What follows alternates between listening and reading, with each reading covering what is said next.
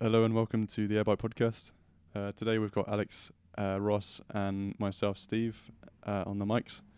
Today we'll be kind of talking a bit about a secret project that we've been working on over the past couple of months. We started this probably back in October, November time, and been kind of working, kind of quite frequently on it and hoping to bring it to launch fairly soon. Alex has been working pretty hard on kind of the general strategy of it. And so we'll be talking about kind of how we discovered the problem, and kind of the challenges we had, and hopefully the early days. The early days really, and the problem we're solving. Yeah, so it's been great since the new year. As a company, we've been shifting a lot of our focus onto internal products, which is great. Do you want to give a kind of background onto Airbike's history of internal products before we move on to chat about this one? Yep. Yeah. So we initially kind of started. I guess as if you listen to our previous podcasts, we've been pretty client led, and we generally do kind of contracting and work with clients to develop the products and launch it, whether that's kind of early stage through to fully fledged businesses developing internal products. But now, as we've generated quite a lot of experience in this field, we want to start kind of pushing out our own products. So we're kind of divvying up time and hopefully spending a lot more internal time on our own ventures. Yeah, so particularly this year we're trying to push a lot harder on that front and try and devote a lot more time into our own products. Yeah. How do you think that's been going so far then? Really well, I think. We've kind of got stuff to show for it, not publicly, but that's coming hopefully really soon. For sure. So toward the end of last year, as Steve, you mentioned, we were working on some client work and we were doing some design. We're in the design phase for a web app, and we wanted to get this product into people's hands and kind of do coffee shop testing. Yeah, we wanted to target a certain segment of customer with a certain profile to fit the personas that we were designing this system for. Yeah, sure. And the main problem we had, so we wanted to do user testing in summary, and the problem we had is that we were searching, and for what we wanted, the pricing was way out of reach and inaccessible for to do a small batch of user testing. The pricing for the main kind of competitors in the space, how much were we kind of looking at doing if we were to go with them, Ross? So it was in the region of hundreds of dollars for the amount of tests that we wanted to do. And when we're saying the amount of tests we wanted to do, we didn't want to do a huge huge number. It was in the region of like 20 tests. And we found all the solutions out there were really overpriced, and the tools themselves weren't amazing. We didn't think, we still thought that we had to do quite a lot of work to actually make the test valuable.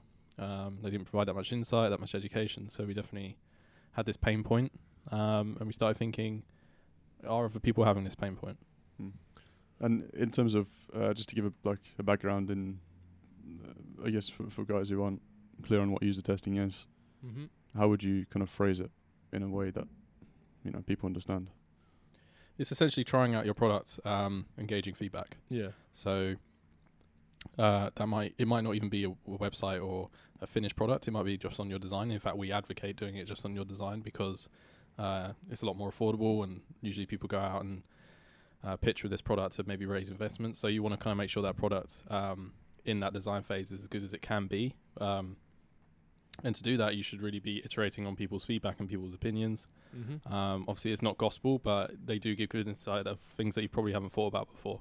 Yeah, in the most basic form, it's taking that insightful feedback of when you show someone, maybe show a friend a website you've created.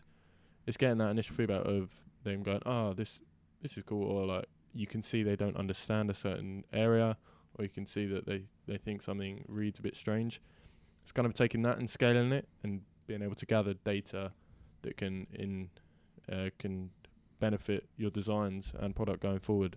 And it's on a various spectrum as well. So it can be brand, it could be just style, it could be copy, it could be the pictures you use, and it could be all sorts of things that you can test. It's not just limited to a whole product. It can be parts of a product, a one page, even the domain.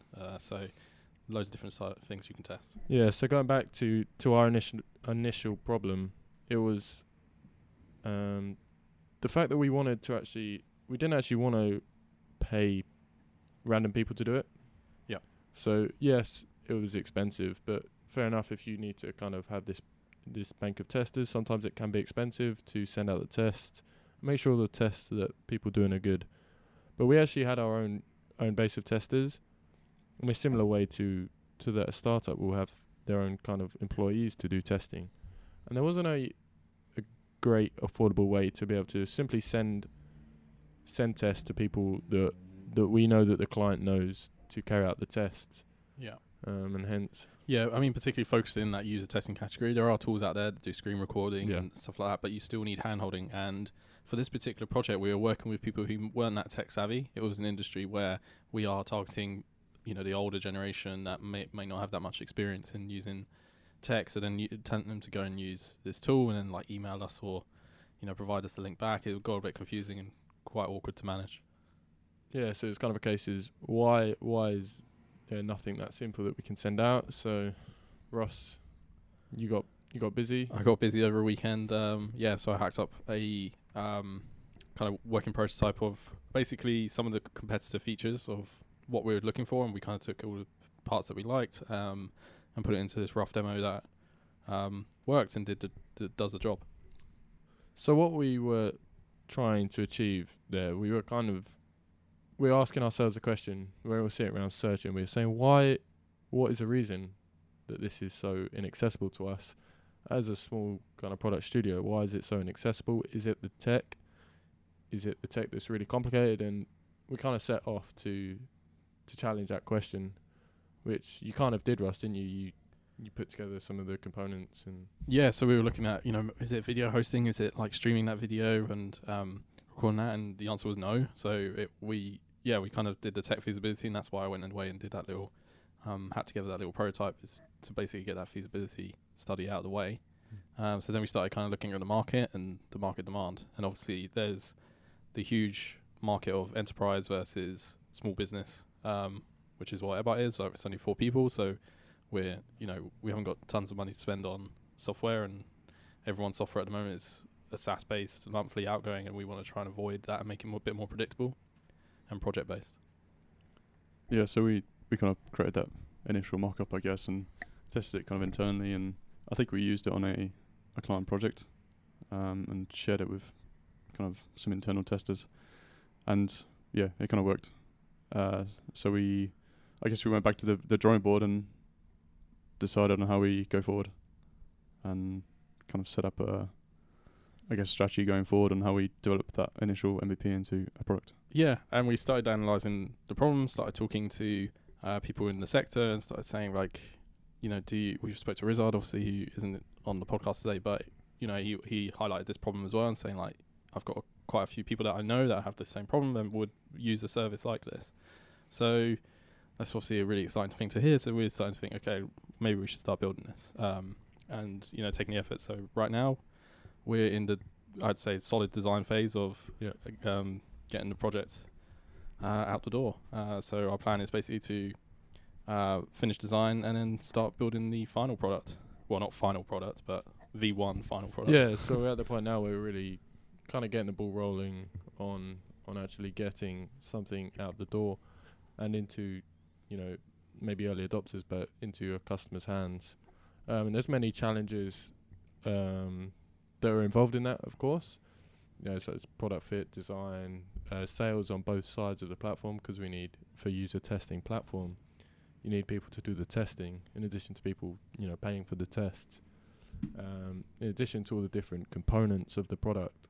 So I think it would be cool to kind of do these little podcasts and kind of go through some of the challenges. Absolutely, yeah. So today's a bit of an introductory into why we're doing this and the problem that we've had, and we'll definitely dive into kind of what we're up to. So right now we're cracking on with version 1. I mean, probably next podcast topic should be names and our domain name. So Brilliant. yeah, I think anything else. No, I think that sounds good. It's a good overview, and yeah, I think just intro into the next series. We took quite a long time finding a name, so it's an interesting phase to go through. For sure. Maybe we'll announce that next time. Cheers for listening, and see you next time.